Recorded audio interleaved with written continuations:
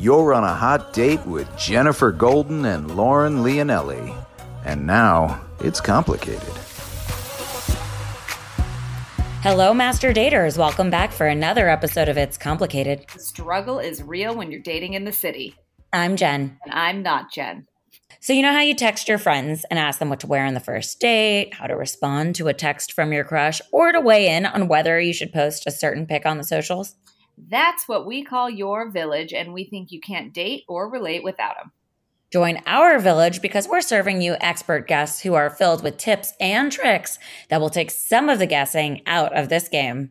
Make sure you subscribe and share our pod with your friends so we can help our village grow even bigger. You can find us at It's Complicated Podcast wherever you get your pods, and don't forget to tell a friend. Okay, so feeling loved looks different for everybody, but the commonality is when you feel loved, it comes from another individual. But with all this trendy self-love talk, we tell ourselves we don't need to seek love from others to feel love. And while that is true, it is healthy to seek love from others as long as it's not all you depend on to feel love in general. So how can we tell if the love that we look for is toxic or not? Well, we have love and life coach and host of Love Life Connection podcast, Veronica Grant, in to discuss emotional availability and why women should stop pointing the finger at men, how our patterns and lack of self-love affect relationships, and why we do what we do in our love life. Veronica helps successful women who feel like they have it all except love find it. She believes deep work is the only way to deep love. Veronica's work has been featured in O, the Oprah magazine, Cosmopolitan, Your Tango, and countless podcasts, including Let It Out and Mind Body Musings. As someone who struggled in love herself and was tired of unsolicited and usually patronizing dating advice, even if well-mannered, she created the resources she wished were available before she met her husband. Through her binge-worthy podcast, free challenges, and coaching, she's here to shake up how you find love, even in our swipe right, swipe left world. Meet Veronica and take your emotional availability assessment to see how ready you are for the relationship you really want. Go to veronicagrant.com/assessment. She's back for round 2 and going to teach everyone how to fall back in love with you. Welcome to the show, Veronica. Thanks so much for having me. I'm excited. Of course, thank you for being here. First of all, we know your relationship status, but for those that might have missed the first episode we had you on, are you single, taken, or it's complicated? I am taken. We love a good love story. Can you just refresh everybody how you and your husband met? Yeah, so it's kind of a funny story, and it can be like a really short story or a really long story. And I will just tell you the short story and tell you how you can find the long story if you want. But basically, we met at a bar, which I know is like not really the best place to meet a potential partner. It's a great place for a hookup or something complicated maybe. But yeah, we met at a bar, but it was very serendipitous. We had been circling in similar friend groups for, I think it's about 7 or 8 years or so. And I had known about Stevie for a while, and we just hadn't met. Our paths kept, not crossing. And I was supposed to meet him 3 or 4 months before I actually did, but I was feeling a little under the weather, so I didn't go out with my friends that night. And so then it just never happened again until a few months later when my friend was like, hey, do you want to go to this bar? And meeting some of my friends there, Stevie's going to be like, oh, great, Stevie, I finally get to meet him. And then the rest is history. That is crazy. So it was kind of like a setup that like people were thinking, oh, they should meet, like maybe they'd be a match type of a thing. Yeah, it was. I don't know if that was necessarily what crossed people, at least not this friend's mind, but only because he is just not the most aware person when it comes to that kind of stuff. But it was just funny because this friend that I met him through, we had known each other probably for 7 or 8 years, and I had kind of moved all over the place. He lived in DC for most of that time and then made this friend Stevie. And so I just kept hearing about him, and I was just very curious. Like there was something about whenever someone said his name, I was like, Stevie person, like there's something there. I don't know if it was like the universe, like dropping like these metaphysical hints, but I was like, I just feel like there's something there. And so then we finally met, and we actually didn't start dating that night. That's kind of another complicated story. We are both dating other people. But then a couple months after that, we found our way back to each other. Okay, so then I have to ask, because you mentioned like there was something that clicked in your mind when you heard his name. And now we can all say, like, okay, yeah, maybe this has happened before, but it's never turned into anything. Or, or maybe then when you, in retrospect, when something clicks like that for you, and then you look back, you're like, oh, maybe somebody was trying to tell me something. So it could be either or, but like I had a moment like that when I first met my husband now, James. Like, I was just breaking up with this guy. It was horrible. I was like hung over. I was at this pool party that I didn't want to be at. And I saw him and I thought, who's that guy? And then I went, ugh, like in the same breath. I was like, oh God. Cause I just like wasn't in the mood to think about things like that. But there was something about him that made me like look twice. And that could have literally been just anything. If it hadn't turned into the guy that I'm with now, like maybe I wouldn't have thought twice. But I don't know if it was like a moment where I might have been picking up on something. When you went out with Steve, like when you met Stevie that night, did you feel, even though you were dating other people, did you feel some sort of something? Because his name would always spark this thing with you. So when you saw him and actually met him, did that continue? Was he like elusive? Like, was he just this person that you were like, hmm? Yeah, this is such a good question, and it's something I get asked all the time because a very common question my clients will ask me is like, well, how did you know when you met Stevie, or when did you know? So questions like that. And here's the truth. I mean, the truth is like that moment of like, ooh, I think this is like something, or I think this is it. I have had that many times, but I think the difference is those previous times it was more tied to this place of um, like, this is it, this is my story, I'll be completed. Like, it was like coming from this place of lack, I guess you could say. Whereas when I met Stevie, and I've talked about this a lot before, it was this different feeling. Like, it wasn't like this, like, ooh, I need to get him to like me. It wasn't coming from, like, I always ask my clients, like, what's your come from? So previously my come from was like, ooh, this person will complete my life, like, will make this whole make be like the last check mark on, or checkbox, on the list or whatever. And with Stevie, it was just like this quiet, like, you can just relax here. Like, you're going to be fine. Like, this is going to work out fine. And I had done, a lot of personal work, before that moment. So I don't know. I do think that, that had a really big impact. Um, I can't honestly say that, like, when I first met Stevie, that, ooh, like, this person is my soulmate, or this person is my person. But I did remember very distinctly having this feeling of, this time it's going to be different. And I think it's because I didn't have my worthiness or my identity wrapped up in what may or may not happen in that relationship. So does that then mean that you were emotionally available, and also was he? And also, while we're on the subject, what the heck does it mean to be available or unavailable emotionally? What does that look like? Yeah, so being emotionally available versus unavailable, I mean, even though those are, two stark things, it's really not like a black and white thing. I think to think of it more as like a spectrum. So one thing that I always tell my clients, it's different from wanting a relationship versus being actually available for the relationship you really want. I've wanted a relationship since I was in sixth grade. Like, I seriously can remember dreaming about my future husband and future wedding as early as sixth grade. But that does not mean I was emotionally available, meaning like being vulnerable, allowing someone really in to see me, even if that meant rejection or judgment, allowing myself to trust someone else, allowing myself to trust myself in that whole process. That I was not really in that place until really just before I met my husband, and I started doing a lot of this internal work that, we're going to talk about here in this show. Um, so one thing I like to think of is, I'm sure you've heard this before, and I'm sure a lot of your listeners have heard this, is the idea that dating is just a numbers game. You just got to go on X amount of dates, and at some point, statistically, you'll meet your person. And there's some truth to that, because like, if you don't go out and date at all or meet people at all, you probably won't meet anybody, right?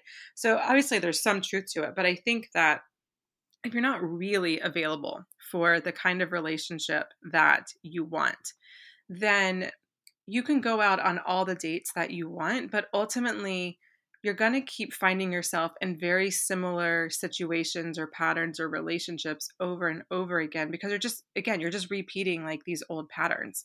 Versus if you are more available for the kind of relationship you want, you can get bigger bang for your buck, so to speak. And so, in the assessment that I know you guys talked about, and then I'll share a little more later, I have, you take this assessment, you take this quiz, and then you grade yourself basically. And if you are like on the lower scale, like maybe 0 to 30%, 40% or so emotionally available, then you're going to go out on these dates, but like you're not going to see a lot of, fruits of your labor. It's going to be very frustrating. It's going to be very tiring. Whereas if you're more emotionally available, it doesn't guarantee you the very next time that you go out with someone that that's going to be your person or that's going to be the right relationship for you. But it does mean you're going to have a very different experience because you're going to be more available for the relationship that you want. And one of two things can happen when you're not really emotionally available for the relationship you want. One, you can attract people who are emotionally unavailable. And that's not really like a law of attraction-y, like, or, attracts like or whatever. That's more of just simply what's your comfort level, right? Like if you've ever been out with someone who is, very open, very emotionally available, and you're kind of low key not, then that person might feel a little like, whoa, like you might not even trust the person. Like, what is this person's intentions? Like, what do they want with me? Like, who do they think they are? Like, they don't know me, like that kind of like defensive kind of attitude. And so you'll be more likely to be attracted to someone who feels a little bit more aloof, even though that's not what you consciously want. There's something about that that's familiar, that's comfortable. And so then you gravitate towards that. The other thing that can happen is, and a lot of times in those kinds of relationships, and it depends on the exact pattern that's getting played out, you can experience really high highs and then low lows. And those high highs feel like really, really good. And so you're constantly trying to look for those high highs because you've mistaken that with love. And so then you go out with someone who is emotionally available, and there's not that high high or low low kind of thing going on. And so then what can happen is that person just feels kind of boring, or it's more of like a friend vibe or a friend zone kind of situation. And then you can start like really like messing with yourself, like, oh my God, what is wrong with me? Like the nice guys bore me. Am I like naturally attracted to the assholes? And then they can just create all these stories about yourself that aren't true. It's just a lack of understanding of what's really going on. Well, there's so much there. I mean, I think it's really important to understand emotional availability and not confuse it with, oh no, I want to date. I want to be in a relationship. Like that doesn't mean you're emotionally available, because it's just not. That's like scratching the surface, right? You need to ask yourself those tough questions like, am I willing to be vulnerable? I thought it was awesome that you said, am I willing to trust the other person and trust myself? These are all really important things that you can ask yourself to see. And I'm sure your assessment obviously goes into great detail, but to see if emotional availability is a thing. Like you can't just say, oh no, I want to date and I want to be in a relationship. This is why then Jen goes out on dates. I did it too, where Jen's like, I'm emotionally available, or at least I think she is, but maybe your assessment can confirm that. And I thought I was too. But then you're like, dating, you feel like you're dating hundreds of people that are just like, it doesn't go anywhere, or they don't seem interested, or they're whatever. And it could just be that and then we all turn around and say, well, they're on a dating app. So what if they didn't want to be dating, then why are they there? And it's probably because they don't realize that they're not ready to take that step, even though they're on a dating app and they think they want to date. So I think it's really important to understand what emotional availability is, and like don't point the finger at other people. I know we talked about that here and you agree, like a lot of women will point the finger at men for being emotionally unavailable because they're like, I don't know, what do you think, Veronica? That's like, well, society, tells a man to be tough and not cry and like hold your feelings in, and women are known for talking about their feelings, so like we just automatically think men are emotionally unavailable, but like it's actually not true, right? Yeah, 100%. And I think also we're talking about like, heterosexual relationships here, the emotionally unavailable man is it's archetype, right? And we see this archetype everywhere. We see it in TV shows, we see it in reality TV shows, we see it in movies. And like we all know that person, right? So this archetype exists everywhere. And we can, list all of these characteristics of that emotionally unavailable guy. Like we all know who that person is. We can create a character. But what we're less familiar with is the other ways that emotional availability can manifest itself. And that's where I think that when we can look into some of those more deceiving ways, we're like, oh, that's being emotionally available or unavailable. So, for example, a lot of clients or a lot of women that I work with will date from this place of control because they don't want to be rejected. And so they'll try to control everything. They'll try to control what the other person does. They'll try to control like the texting situation. They'll kind of try to control all the outcomes. And it's obviously self-protection. So I'm not going to like knock anyone for doing that. Like we've all done that at some point, I am sure. But when you really think about it, like that's not actually being emotionally available because you're trying to control the situation so you don't get hurt. And almost by definition, you're not being vulnerable. You're not being emotionally open. And so if that's the place that you're dating from, like it's just going to be a complete disconnect from like where your emotions are versus where mentally you want. So that's just one example. We can go into more examples if you want. But that's just a very common example that I see all the time that is absolutely being emotionally unavailable, but we don't see this archetype that much, right? We don't really see this that much in movies, reality shows, whatever. I think, that example makes a lot of sense because people won't necessarily realize that's what they're doing when they, stack it up against, let's just say, their personality quirks or how they are in business or potentially attribute it to their astrological sign or whatever the case may be, that they point to all of these reasons that they are the way they are. I mean, I would say I'm pretty on the spectrum of not controlling, but managed. And so I manage my outcomes because I know how to do something and get a desired result. I would say that I have not done that as much in dating in the last however long because I realized it wasn't working for me and I can't control another person with all of their emotions and their baggage and their experience and what they want in life and relationships. So I sort of relinquished that. But I think that it's easy to take your daily persona and let it seep into your dating persona if you are potentially that way in your business career because you want things to succeed. So like not to defend people for being controlling, but I think it's a natural transition into their relationships. But what would you say are other examples that might not be so obvious? Because like you said, we can point to men and be like emotionally unavailable, they're non-committal, they, keep their options open, they don't go too deep. There's so many easy ways to point out when a man is not being emotionally available, but what does it look like for a woman in other areas? Or just in general, like you said, Veronica, like just less obvious things like, oh, that guy just wants to sleep with me or whatever. Like what is the more sneaky ways that people are emotionally unavailable? Unobvious, men and women, but women too. I mean, we all do it. Yeah, for sure. We all do it. So I think another really common way is just everything with boundaries. So you don't set boundaries, you don't ask for your needs, you don't say what you feel or what you want. In any kind of situation, whether it's just like a small little thing or like setting a boundary or a need with like, hey, like I want to talk about like where this is going or where you see us going or how you feel about me because I feel like XYZ. So any kind of boundary or lack of boundary is going to have to do with emotional availability-ness. That makes so much sense because I think what maybe some people think when they're not creating boundaries is that they are available and they're being so accommodating. Yeah, because they're like, whatever you want, I'm available for whatever you want. That's right. Totally, yeah, but you totally sparked the same thought, Jen, in the same moment. Because I was going, oh my God. I mean, that's 100% right. But it's actually the opposite. Yeah, I think that's a really common misunderstanding is, oh, no boundaries means we're close. And this happens everywhere. Like I do a lot of inner child work, which you talked a lot about in the first time I was here. But so I talk a lot about or I help clients and women, also heal their relationships with their siblings or mothers, possibly fathers, because all of that stuff often gets played out in their relationships.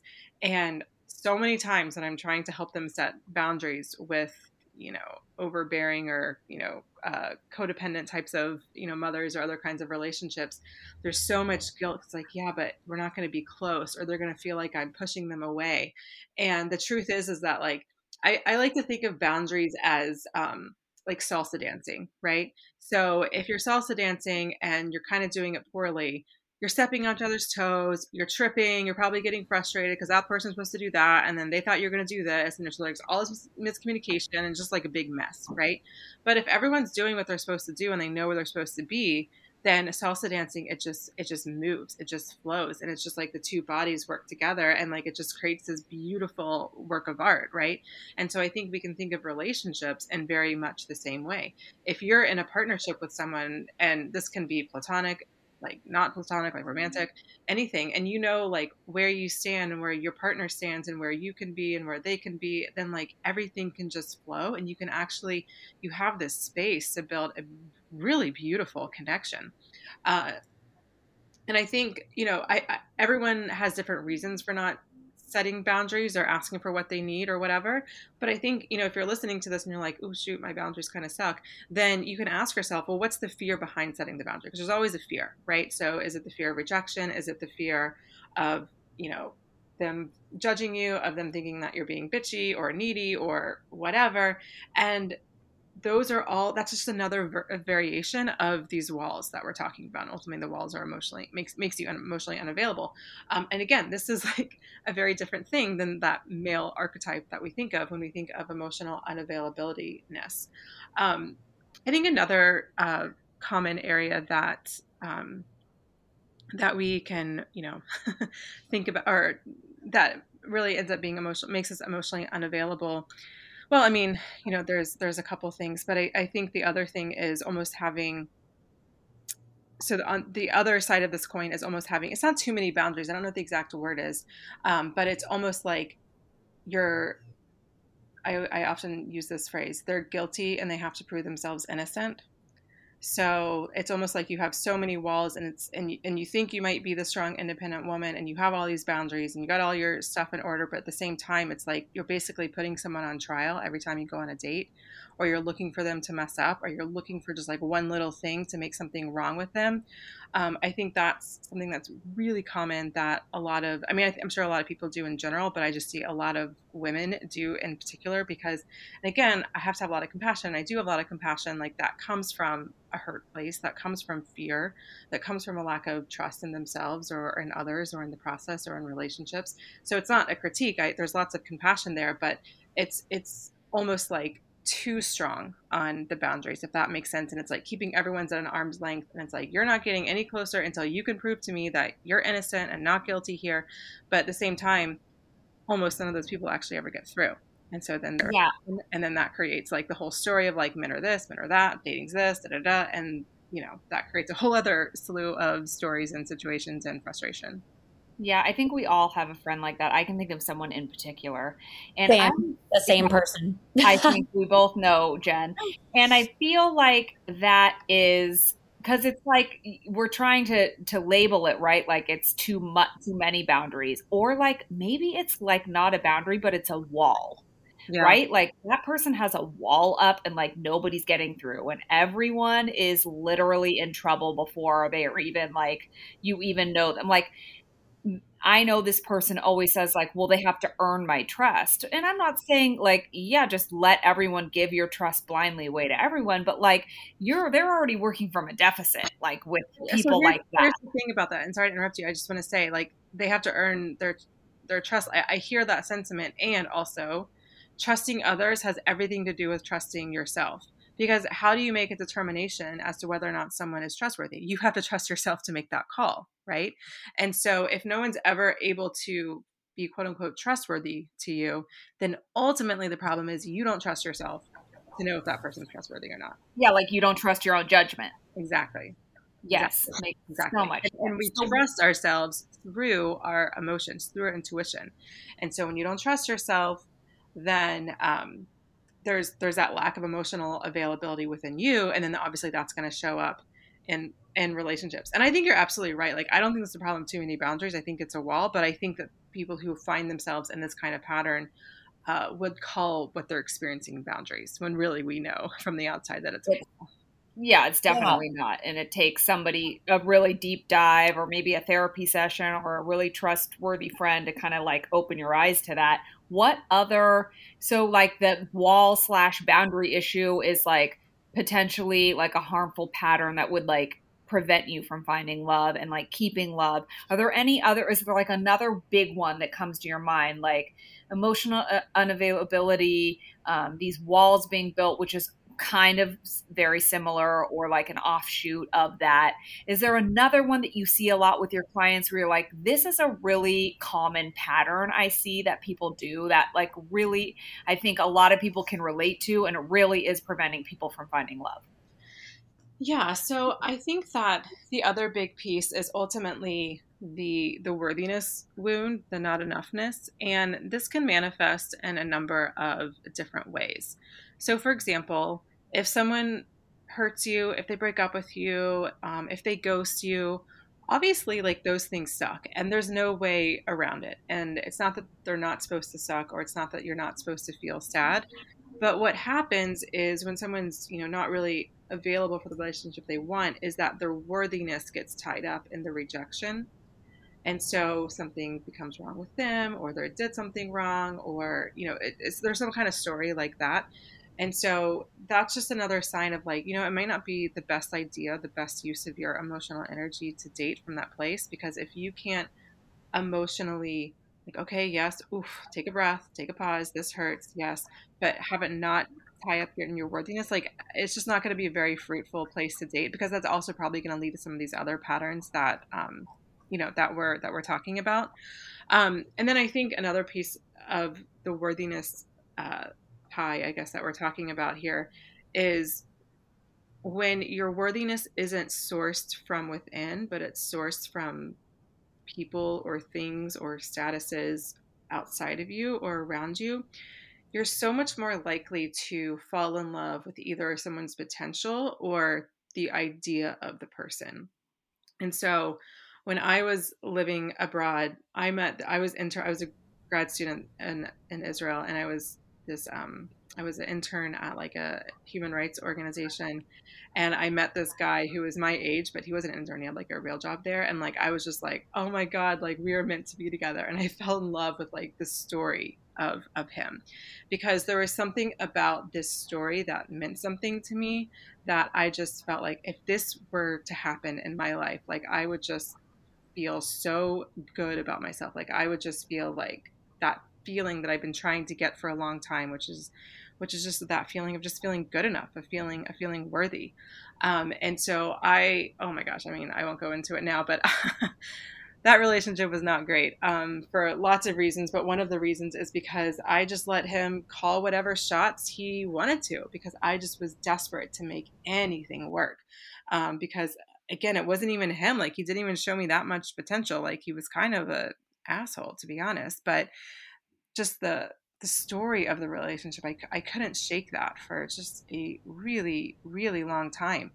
Um, and so again, like, I'm not sourcing my needs or what I want or how I feel like from within at all. It's all coming from outside of me. And again, like, I can try and try and try this in relationship, or I can be dating from that place where all these people are going to make me feel good about myself. And that's just going to lead to a lot of one date wonders, or just a lot of duds or dead end relationships. And I'm just not going to get a lot of, yeah, like, just not a lot to write home about from these relationships or dating experiences from that place.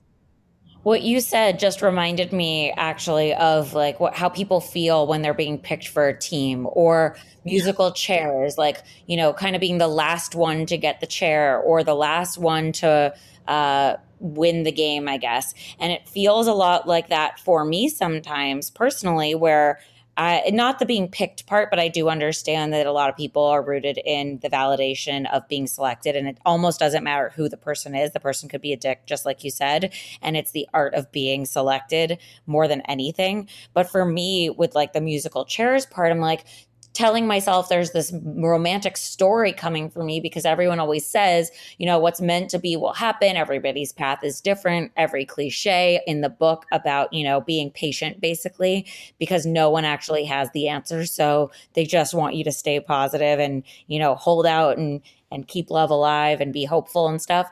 But like, I do look into things and hope that they end up being the Hallmark story where the girl goes back to her hometown and the guy working on the car that died ends up being her husband, and kind of reading between the lines and piecing things together in hopes that that's the story. So that all makes perfect sense. And I think we all have our own version of that, especially as we are potentially going through the motions. And even people end up in bad relationships because they thought it was the story and realized they've manufactured that and now have to go find a new story, basically. But that is a pattern, I think, on both ends, whether it's the validation or it's the story it's the story writing and the fairy tale that they're piecing together to make themselves feel like they're worthy of the love other people have. But at the same time, not having it doesn't mean you're not worthy. It just means it hasn't happened yet. Or maybe you are worthy and you're actually really good at cutting the shit out of your life. Yeah, I always tell people that, it's funny when some of my clients, when they want to like break a pattern, like for example, let's say they have a pattern of like where they just don't trust people, and specifically men maybe. And I'm like, okay, so what ends up happening is sometimes they'll try to practice, and I'm putting that in air quotes, trusting somebody. And so they'll go on a date and like they're kind of getting some like bad vibes, maybe a red flag or two, but they're like, no, I'm going to trust this person, so I'm going to practice trusting. And like that's not the way to do it, right? Like we don't practice trusting others because but or that's not how we practice trusting, right? Like trusting others comes from self-trust. And so I forget why I was telling this story, but basically, everything that we play out in relationships, we have to practice within ourselves. Yeah, like the stories you tell yourself, like the narrative that's in your head about like what Jen was saying, like specific things about like, people give you dating advice, right? Because they're like trying to keep you positive and they're just like using cliched things to say. You might even tell yourself these own cliched things when you're trying to get through like some sort of dating situation. If a guy's not texting you back fast enough, you're going to tell yourself a story or whatever it is. So like, what do you think, where do you think that comes from when you're like telling yourself story? Is this like a self-preservation thing? Like, are you trying to keep yourself positive? Like, we don't want to stop doing that, but then how do you recognize when it's becoming like, I don't know, not truthful or rooted in something else like desperation or excuses? And then secondarily, if you're getting dating advice from people that even you've talked about, Veronica, where we're like kind of patronizing, but they're not meaning to be mean, but they're being patronizing. Like, how do you weed that out? How are you weeding out like the bad advice you're either telling yourself or you're getting from others? Well, coming from others is the easier answer. So I'll just say that. I think Brene Brown talks about this, like she has like some little card that fits in her wallet. So we're talking like credit card size, and like those are the people that the names that she can fit on that card are basically the people that she takes advice from or criticism from, and everyone else is just like whatever, which I get is easier said than done, but I don't think it's necessarily the worst advice in the world either. When it comes to some of like the stuff that we tell ourselves, I think we have to understand we have to understand some basic things about just being a human. And one thing is as a human, we need to feel love, safety, and belonging. And I never want to have someone criticize themselves or for me to feel like, or for someone to feel like I'm criticizing them for doing something to feel love, safety, and belonging. And we will do anything we can to feel those three things. And when we're younger, and I know we talked a lot more about inner child work and the first episode that I was on, but when we're younger, we learn how to feel those things through either things that we're told from our parents or just things that we have seen and experienced, or things that we've skills or coping mechanisms that we've developed because that was the only thing that was available to us. So just a quick example is, let's say that you grew up in a house where dad had a temper, and so you learned to walk on eggshells and just to be like super helpful and super pleasing and never ask for what you need or want or say what you really think or feel, because you never know what could rock the boat. So it was just easier to keep your mouth closed, your head down, do it as told, and just stay in your room and read a book or whatever, right? So that created some sort of feeling of love, safety, or belonging, or any combination of those three things. Now, unless that is looked into and healed, you probably, on some level, still derive love, safety, and belonging, those three feelings, from some sort of pattern that's similar to what you did when you were 10 years old living at mom or dad's house or mom and dad's house. And so the stories that we tell ourselves, like, yes, there are some societal cliches, but I think when we get really specific or really drill in, a lot of the stories we tell ourselves are these old stories, and they're often other people's voices. So in that house where you had to walk on eggshells, maybe your mom was saying something along the lines of, don't rock the boat, or, this is just how men are, or something like that, right? And then those kinds of stories then or beliefs got ingrained in your brain. And so then you're an adult and a guy's acting like an asshole. And you're like, well, this is how men are. You have to figure it out, or you have to just, not rock the boat, or you have to people please. And you might not literally be saying, oh, I have to people please, but you might do things to try to please that person in order to get in their good graces or get them to text you back or love you or want you or whatever it is. So I think you have to look specifically at what the beliefs are or what the stories you tell yourself are.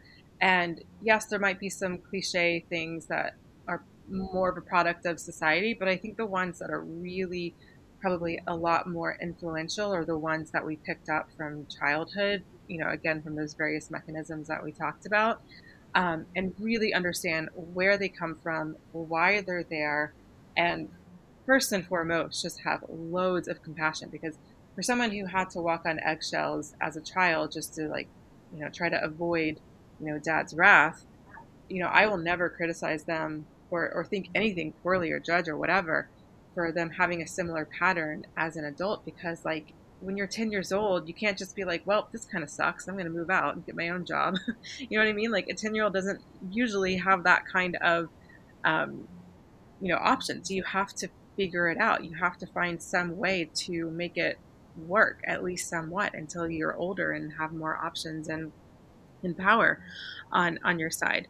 And so when you're 30 something or 40 something or 20 something or 50 something or whatever, and you're kind of like, ooh, I don't want to rock the boat with this person because they might leave me, like, you've got to have compassion for yourself, because you're just playing out this old pattern. Man, it's a miracle any of us find love because of how we were brought up, which we couldn't control. And many people don't have the tools or resources to resolve the issues of the past or even know that they have those issues until they're deep into their dating life or relationships and examining, like we said, in therapy, potentially with somebody where they uncover the root of all of their troubles. So, like, why on earth do we do these things?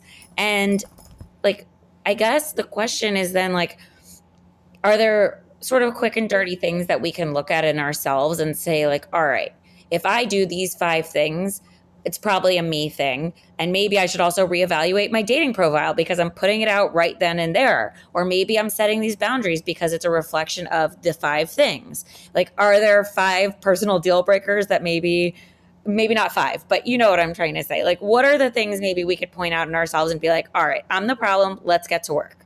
Yeah, so I think the very first thing is just to ask, like, is this an anomaly or is this a pattern? Because I don't want to, I'm very mindful, because I think a lot of times in this space we can bypass or gaslight ourselves even. And so I don't want anyone ever to think like, oh my God, I attracted this person into my life because of X. You know what I mean? Because that can be super damaging. And so, anomalies happen, shit happens, and I don't want to just like brush over that because it can really suck and it can be really painful and frustrating. But it happens, it's life. If the same thing or a very similar thing, whether it's like the same kind of relationship or the same kind of circumstance or the same kind of energy, like shows up in a relationship over and over again, then I think, honestly, I think the first thing you can ask yourself is just, what does this remind me of? Or when have I felt like this before? And then just see if you can begin pinpointing it back, like, oh, this kind of reminds me of that time when I was 10 years old. Or actually, when I think about it, these guys all remind me of my mom. Or when I think about it, like, I feel the need to want to please or people please or please this person because, of things that my mom said, or because like I did this in order to, make my mom feel better because she made me feel all of her emotions or whatever it is. I don't know. But you just begin to pinpoint, like just asking yourself these simple questions. And then if like a situation comes up from when you were like 10 or 8 or 12, I would just close your eyes and see that version of yourself in your mind's eye and just breathe and just send her lots of love. And I know that sounds like really simple and really like, okay, but seriously, how does it have to do with my profile or swiping or whatever? I think it has a lot to do with it because when we're swiping or when we're dating or in a relationship and like it's just not feeling great, or you find yourself kind of playing out this old pattern or just whatever, when we over identify with I'm the single one, or I'm the people pleaser, or I'm this or I'm that, or I always do that, then like you're really wrapping up your identity in the actions that you're taking. And one could argue that's just semantics, but I really don't think it is. Like there's a very different energy between, I'm a people pleaser versus I have people pleasing tendencies because of X, and then you enter in whatever your situation was growing up when you were younger. And it's you can just say it out loud for those listening. It's a very different energy. Like, oh yeah, I have people pleasing tendencies because da da da da. And when you create that separation between yourself and then the actions that you take or have taken in the past, then it gives you some space to like, okay, what can I do differently instead? Or, oh, okay, I can see how my 10-year-old self is wanting to people please because of XYZ. So what's something different I can do? Can I actually ask for what I need? Or can I ask, can I set this boundary? And yeah, that might mean I'll get rejected and that really freaking sucks. But, I don't want to play out this 10-year-old pattern from dad anymore or whatever it is. So ultimately it just comes back down to self-talk and separating yourself from the actions that you're taking, just so you give yourself a little bit of breathing space to kind of take a bird's eye view of what's going on and how you can respond to something differently. I don't know if that's like the quick and dirty tips, but I think it's Oh, about as quick as I can get.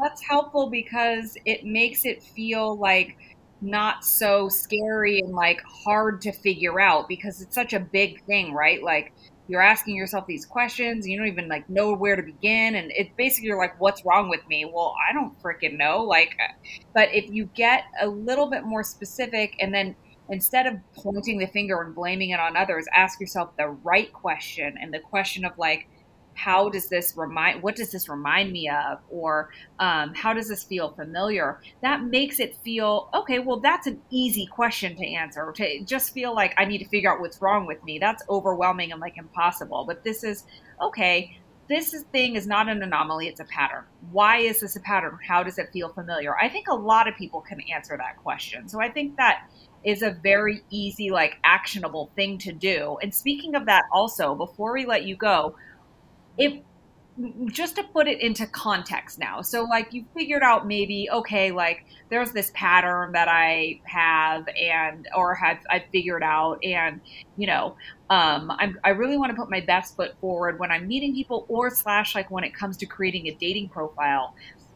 Is there any, I guess it would depend specifically on what your pattern is or what your problem is, but is there anything that you see like a common thing that people do that's like maybe not the best choice, but that often like you help your clients with on their dating profiles? Like, oh yeah, I see this a lot. Is there something that people could maybe keep their eye open to when they're just, okay, they're asking themselves these questions and they're putting it into use, specifically with dating profiles? Like, is there one thing that you're like, yeah, most people do this, try not to do that?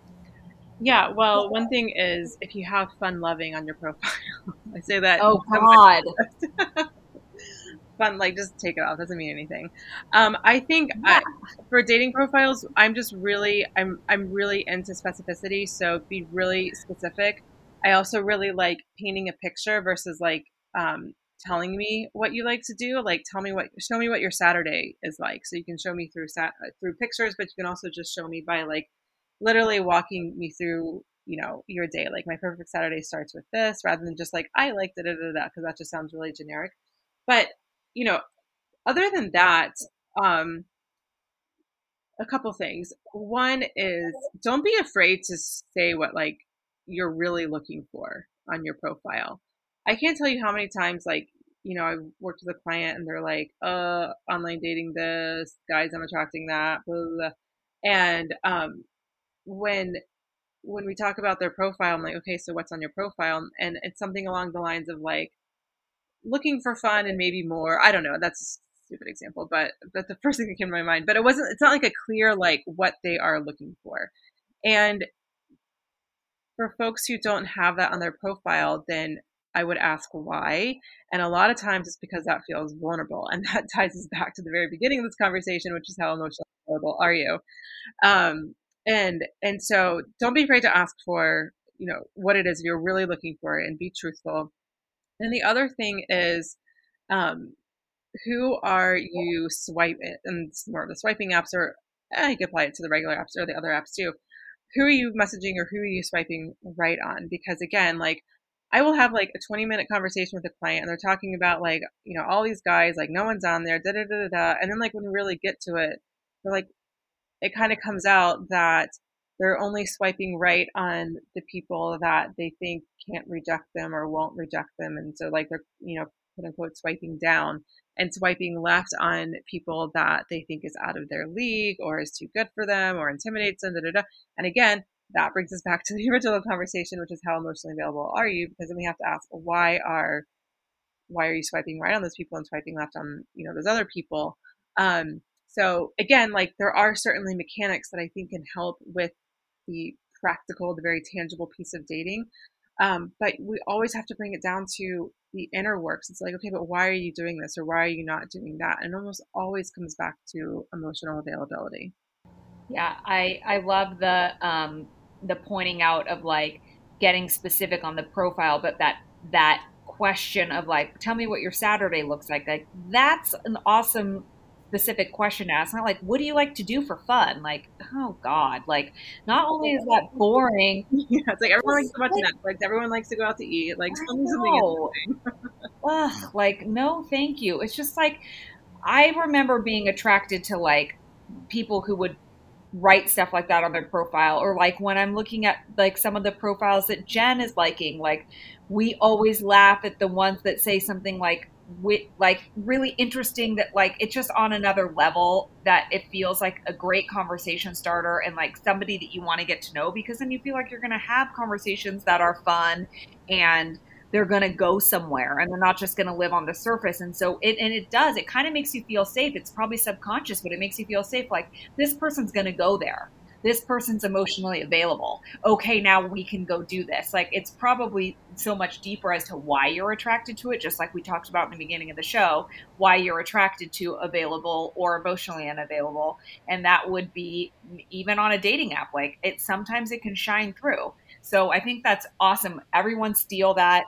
What does a Saturday look like for you? I think everyone should do that. No fun loving. No, take that away. That's bad. Yeah. Also, to piggyback off that, like, what I see often, because clearly I'm on them in every single app, but some people write nothing. They'll write like a 1-word answer or sarcastic response. And it's like, I don't even bother with those people, because the thought that I have that first crosses my mind is, if you have nothing to say with an easy prompt and you're actually trying, like, if you think that this is going to sell you to find love potentially, like, you're going to be such a dud on a date.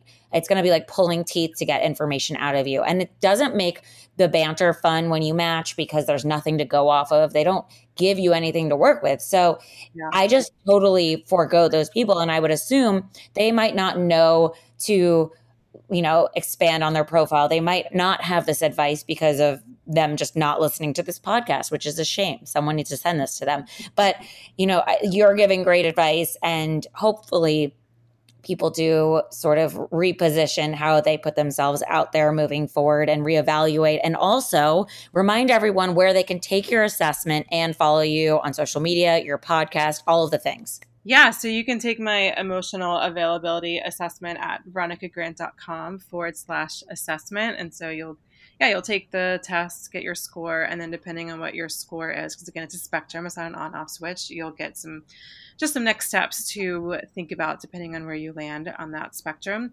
And then I also have my own podcast called The Love Life Connection, and I bring audience members and also clients onto the show and coach them through some of this inner work and apply it to, the actual ins and outs of dating. So if you're kind of curious about how that might work, then that podcast is a really great place to be.